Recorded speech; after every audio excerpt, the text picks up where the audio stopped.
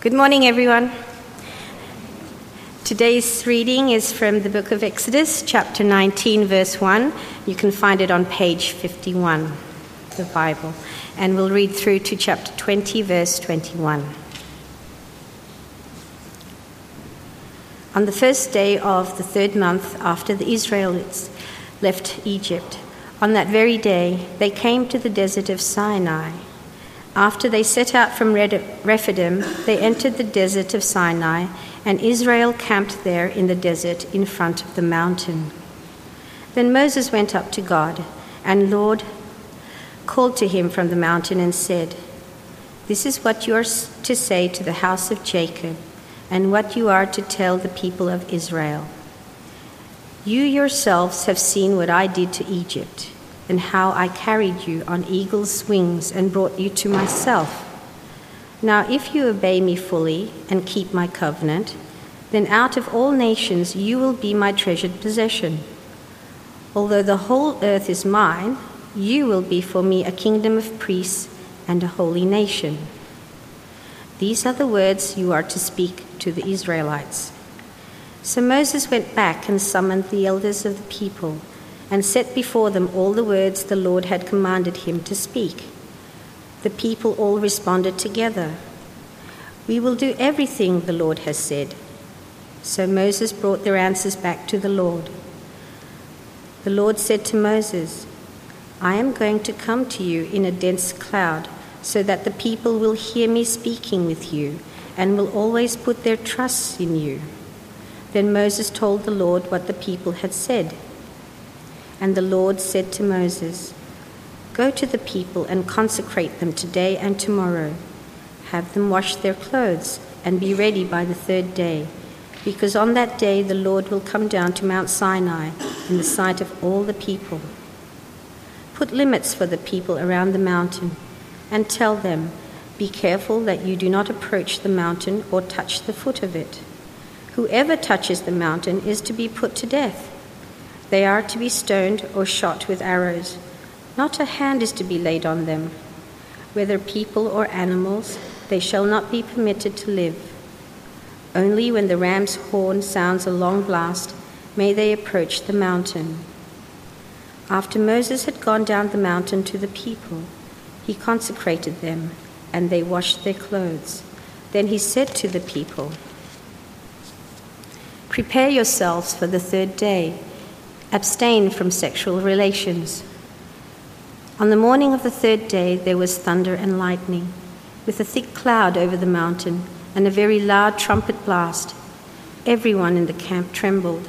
Then Moses led the people out of the camp to meet with God, and they stood at the foot of the mountain. Mount Sinai was covered with smoke, because the Lord descended on it in fire. The smoke billowed up from it like smoke from a furnace, and the whole mountain trembled with violently. As the sound of the trumpet grew louder and louder, Moses spoke, and the voice of God answered him. The Lord descended to the top of Mount Sinai and called Moses to the top of the mountain. So Moses went up, and the Lord said to him, "Go down and warn the people, so they do not force their way through to see the Lord, and many of them perish. Even the priests who approach the Lord must consecrate themselves, or the Lord will break out against them." Moses said to the Lord, "The people cannot come up to Mount Sinai, because you yourself warned us. Put limits around the mountain and set it apart as holy." The Lord replied, "Go down and bring Aaron up with you, but the priests and the people must not force their way through to come up to the Lord, or he will break out against them." So Moses went down to the people and told them. 10 Commandments. And God spoke all these words. "I am the Lord your God, who brought you out of Egypt, out of the land of slavery. You shall have no other gods before me. You shall not make for yourself an image in the form of anything in heaven above, or on the earth beneath, or in the waters below. You shall not bow down to them or worship them, for I, the Lord your God, am a jealous God, punishing the children for the sin of the parents to the third and fourth generation of those who hate me, but showing love to 1,000 generations of those who love me and keep my commandments. You shall not misuse the name of the Lord your God, for the Lord will hold anyone guiltless who misuses his name. Remember the Sabbath day by keeping it holy. 6 days you shall labor and do all your work, but the seventh day is a Sabbath to the Lord your God. On it you shall not do any work, neither you, nor your son or daughter, nor your female or male servant, nor your animals, nor any foreigner residing in your towns. For in 6 days the Lord made the heavens and the earth, and sea, and all that is in them, but he rested on the seventh day. Therefore the Lord blessed the Sabbath day and made it holy. Honor your father and your mother, so that you may live long in the land the Lord your God is giving you. You shall not murder. You shall not commit adultery. You shall not steal. You shall not give false testimony against your neighbor. You shall not covet your neighbor's house. You shall not covet your neighbor's wife, or his male or female servant, his ox or donkey, or anything that belongs to your neighbor. When the people saw the thunder and lightning, and heard the trumpet, and saw the mountain in smoke, they trembled with fear. They stayed at a distance and said to Moses, "Speak to us yourself, and we will listen. But do not have God speak to us, or we will die." Moses said to the people, "Do not be afraid. God has come to test you so that the fear of God will be with you, to keep you from sinning." The people remained at a distance while Moses approached the thick darkness where God was. This is the word of the Lord. Thanks be to God.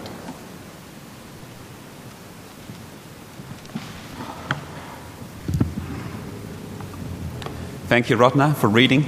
It's a long passage. It's quite something, of course. This is when God spoke directly to the people, but usually he speaks through humans. So why don't we pray that God would speak to us? Father, thank you that you are a speaking God. Thank you that you are the living God. And I pray that we would see more of you today. Please help me speak, help all of us to listen and to respond. In Jesus' name. Amen. That's a little bit too high. Great. Yeah, famous chapter. Of course, the Ten Commandments, very famous. But where I want to start today is small print. I don't know if you know what I mean with small print. Usually if you buy something in the supermarket, there's some small letters that give you some information, like the ingredients, but often kind of warnings and conditions. Sometimes very funny. So this is a can of tuna. Okay, a can of tuna. And so there's a warning, this contains fish. Because, some people have a fish allergy. So, a can of tuna contains fish. This is my favorite, this wonderful Superman pyjama. And it has an actual warning. Wearing of this garment does not enable you to fly. I'm really glad they told me. Well, actually, it's quite disappointing, isn't it? You read this and you think, well, I don't want to buy it. It doesn't help me fly. I mean, why do they make it small? Well, either because it's boring or it might put you off, right? And they want to hide it from you in a way. This great, coffee, just $2. Great. Well, but only if you buy 3 meals and only Tuesday morning between 9 and 11 a.m. Oh, well, yeah, then I'm not interested. We've got the cheapest airfares. And then small print, well, but this doesn't include airport tax and you need to pay for every bag you check in. And it puts you off. And suddenly, well, actually, I don't want this. Now, these are silly examples. And yet when it comes to Christianity, some people sometimes feel like this. EJ and I led a Bible study group with Korean students back in London. And someone brought a friend from the English course. Some Korean girl. She was really enthusiastic and she enjoyed being with our group, enjoyed studying the Bible. You want to be a Christian? Yeah, she wanted to be a Christian. That's great, very hungry it seemed. Until she started going out with her colleague who was not a Christian. And when we told her, well, actually, God says that's wrong and it's not helpful. And then, yeah, she didn't like that. And so she handed it back in. Actually, I don't want to be a Christian then. She wouldn't come anymore. Those kind of things. And she was put off. It's partly our fault. Maybe we hadn't discipled her enough. But yeah, she was put off. Oh, actually, I didn't know that was involved. I guess we struggle with that.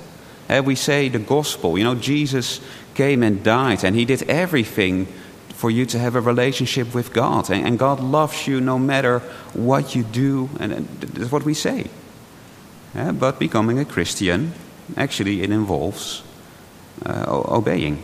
And some people will feel caught out. It puts people off. When I was looking into Christianity, I thought it was true, but I just didn't want to become a Christian because I didn't want to stop drinking and lying and those kind of things. It puts people off, we know.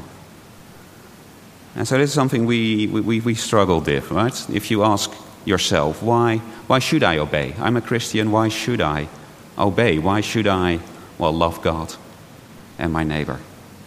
That is what we'll get to in this passage. Maybe there's a certain sin you struggle with and you would wish you didn't have to.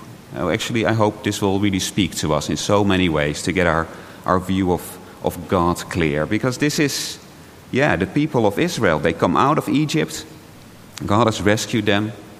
And as we heard last week, this is them becoming God's people. And then, what does it mean to be God's people? The official thing is happening here. This chapter 19 to 24 is where God makes a covenant with them. They become his people. But what does that involve? Let's see. First of all, it's certainly being God's people involves a privileged relationship.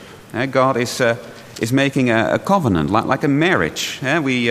Let's go back to chapter 19, if you've closed your Bibles. They come to Mount Sinai, 19 verse 3. Then Moses went up to God, and the Lord called to him from the mountain and said, "This is what you are to say to the descendants of Jacob and what you are to tell the people of Israel. You yourselves have seen what I did to Egypt and how I carried you on eagle's wings and brought you to myself. Now if you obey me fully and keep my covenant, then out of all nations you will be my treasured possession.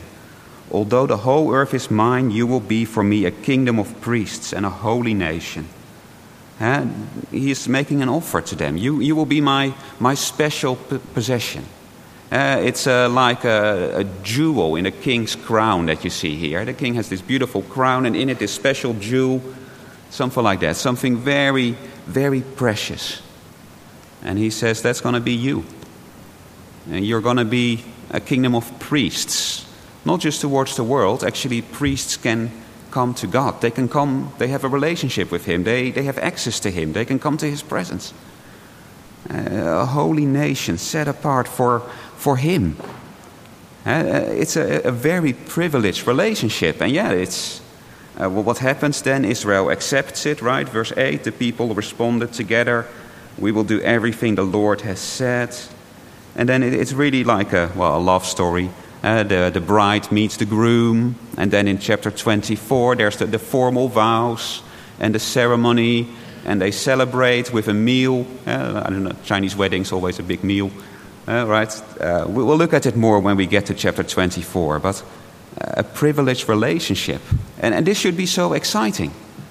Right? You read through the Bible, that's how it started. Adam and Eve were in the Garden of Eden walking with God. They were so privileged.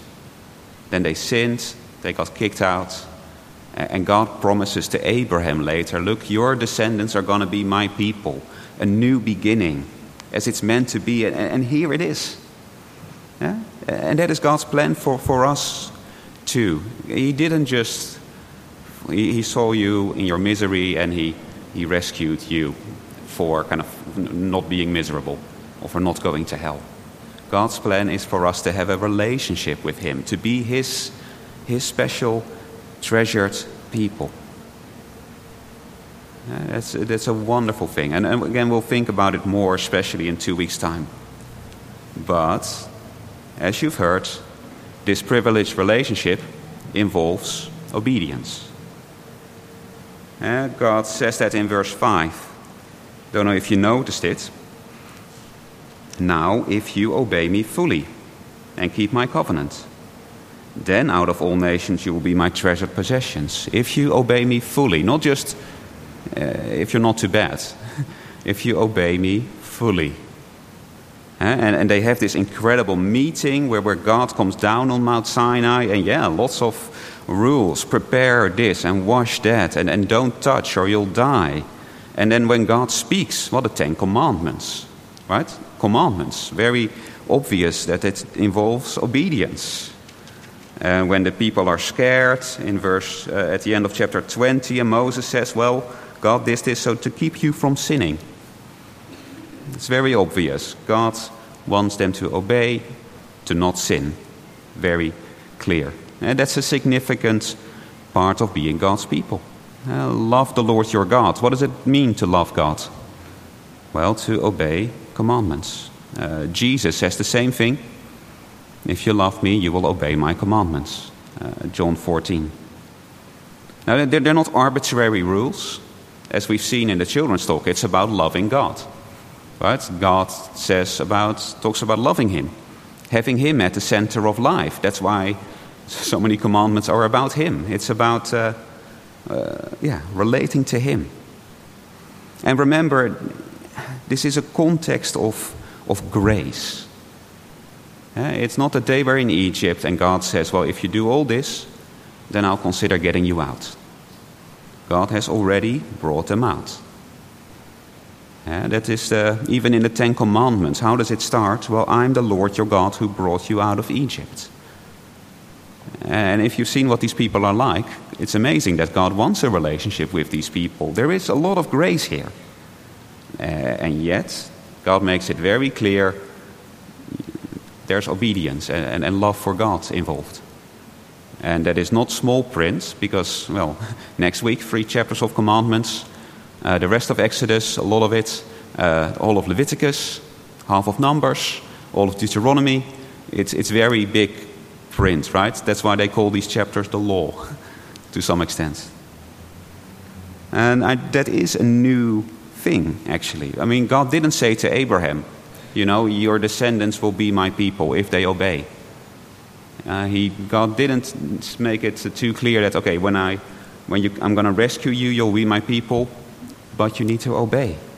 God puts this now on the table. Okay, you're here, but I'm going to teach you how to live as my people, and that involves obeying.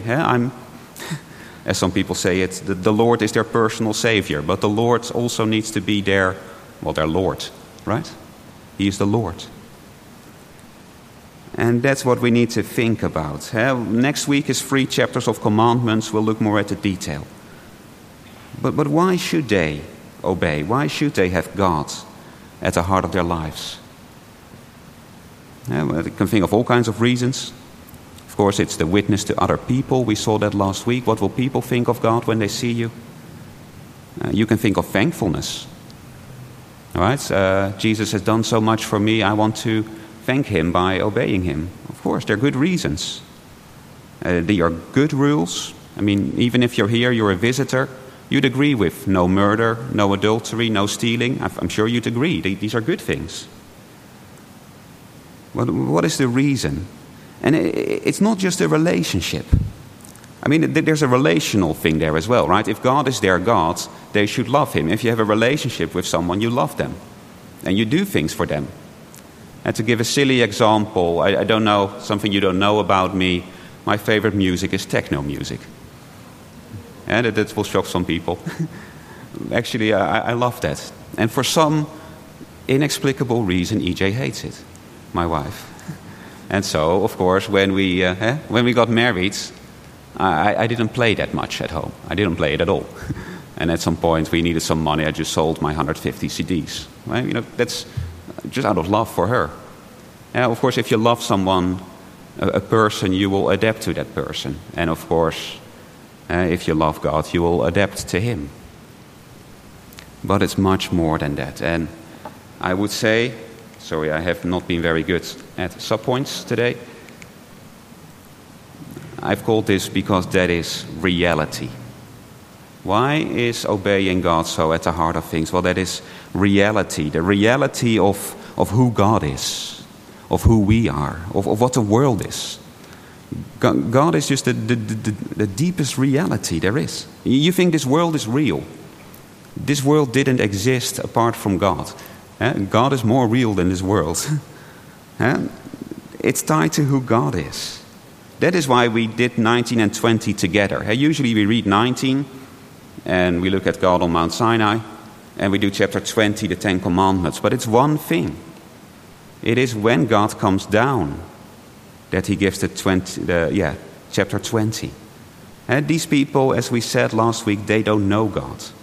And they need to know who he really is. Who really is this God they will have a relationship with? They had a wrong view of God. We often do that. We think of God as a genie. He's this God who shows up when we pray and does things for us. He is this kind grandfather in the sky who showers us with gifts and blessings. He's this, for some people, he's this friend, and he holds me in his arms, and, I just want to be with you. There is here such a great revelation of God in that chapter 19. And so real and vivid, with fire and smoke and noise and trembling. And God is just so real. I mean, compare this with a Buddhist temple. It's all quiet, statue. This is the real God in chapter 19. And we've mentioned it a few times in the service, but it tells them, look, God is holy. God is set apart. He's different. And that's what holy means. Holy means set apart. It doesn't just mean without sin. But it's part of it, isn't it? But they come and meet God. But this vision, this experience, it shows how separate he is from them, right? I mean, God comes and they need 3 days' notice to prepare. God is so different from them. They need to wash their clothes. No bodily fluids. When they come to the mountain, they're not even allowed to touch it. And if they do, they will die. Those people need to be shot or stoned. And even God comes there, but he is in the darkness on top, and they are at the bottom. There is such a gulf, such a separation between them and God. And the people, they feel that, whoa. They're afraid, they tremble, don't let God speak to us. Now, what is this separation?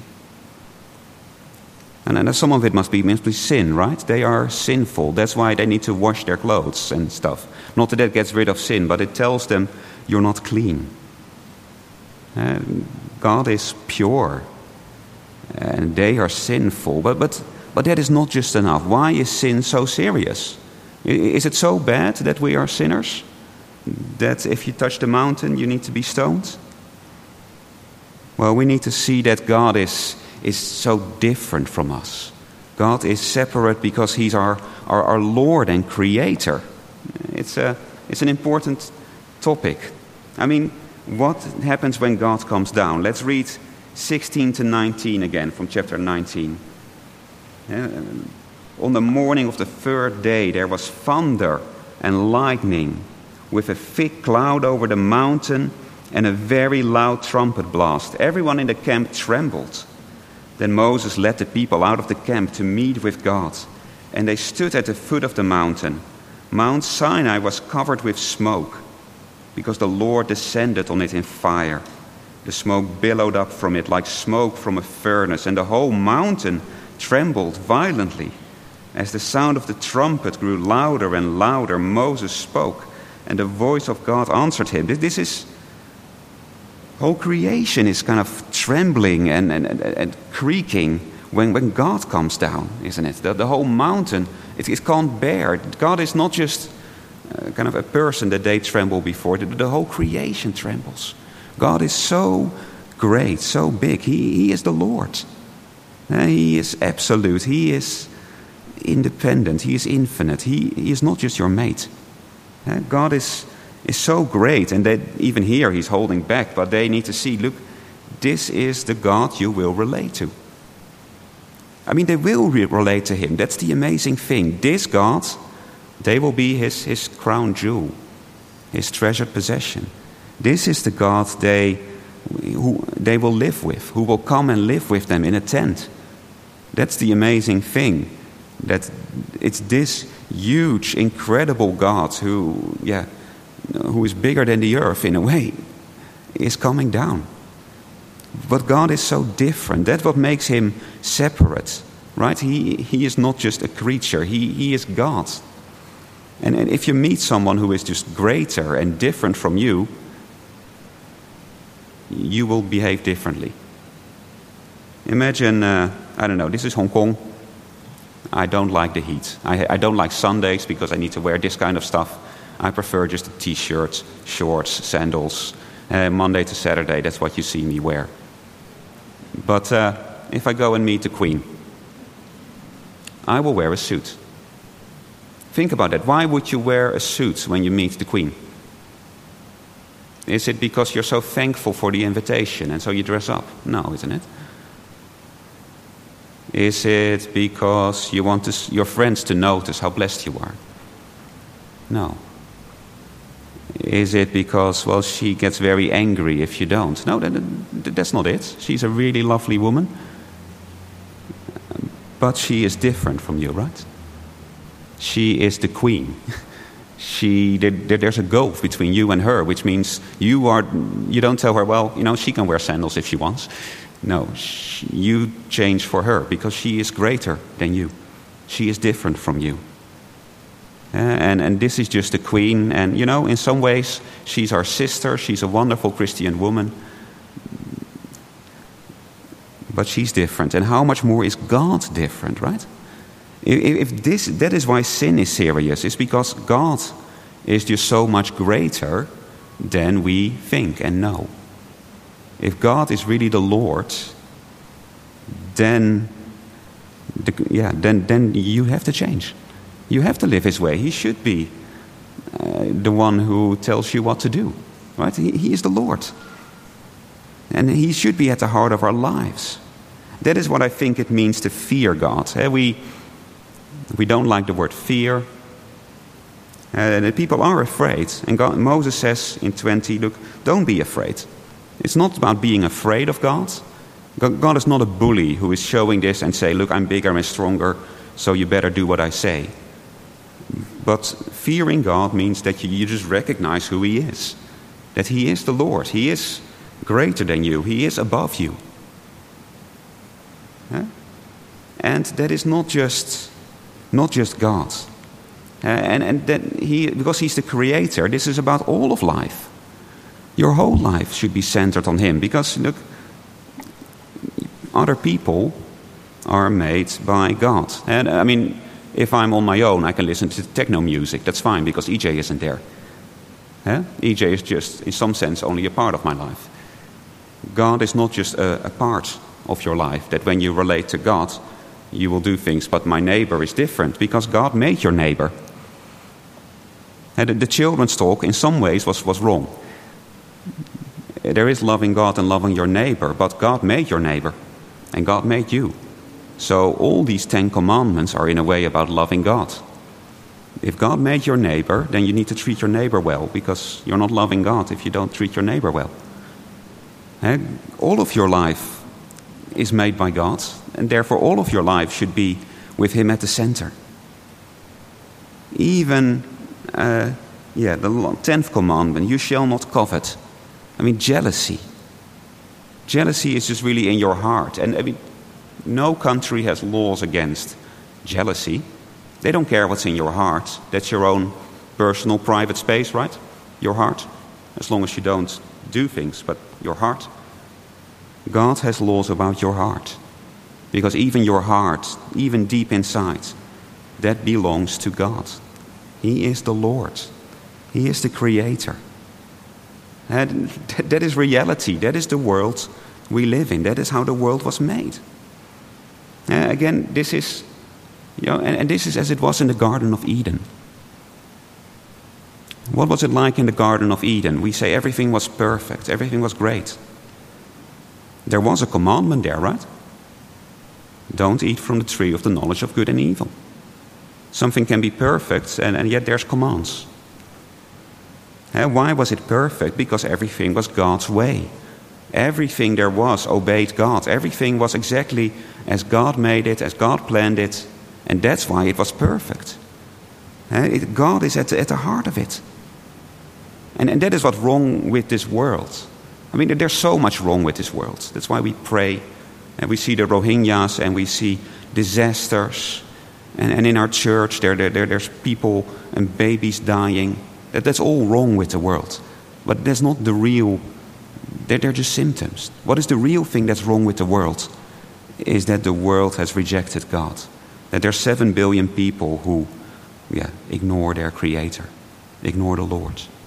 That is what's really wrong with the world, and all the rest comes out of that. I hope you see that this is just reality. Who you are, who God is, what the world is. God is God, and He made everything. And so it makes sense that we live with Him as God. Right? It's not some annoying rules. This is just reality. You are living, if you're living God's way, you're living according to what is real. According to who you are, who you're meant to be. And that is for everyone. Even if you're here, you're not a Christian, maybe God made you. God made this world. You're living in His world as someone made by Him, to know Him, to love Him, to enjoy Him. And then it's wrong to ignore Him. Now, what does that look like?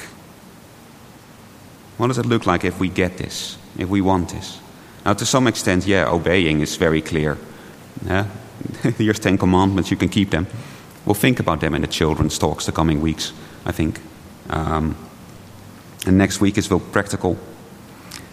But I think this chapter is about motivation, right? Do you get who God is?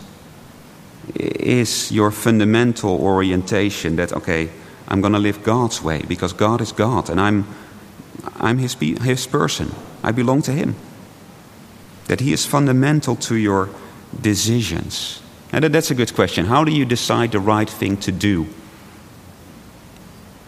There's a temptation to lie. What things go through your mind? Well, if you're like me, you get all kinds of things going through your mind. What's the benefit if I lie? What if I tell the truth? What will happen? What if I'm found out?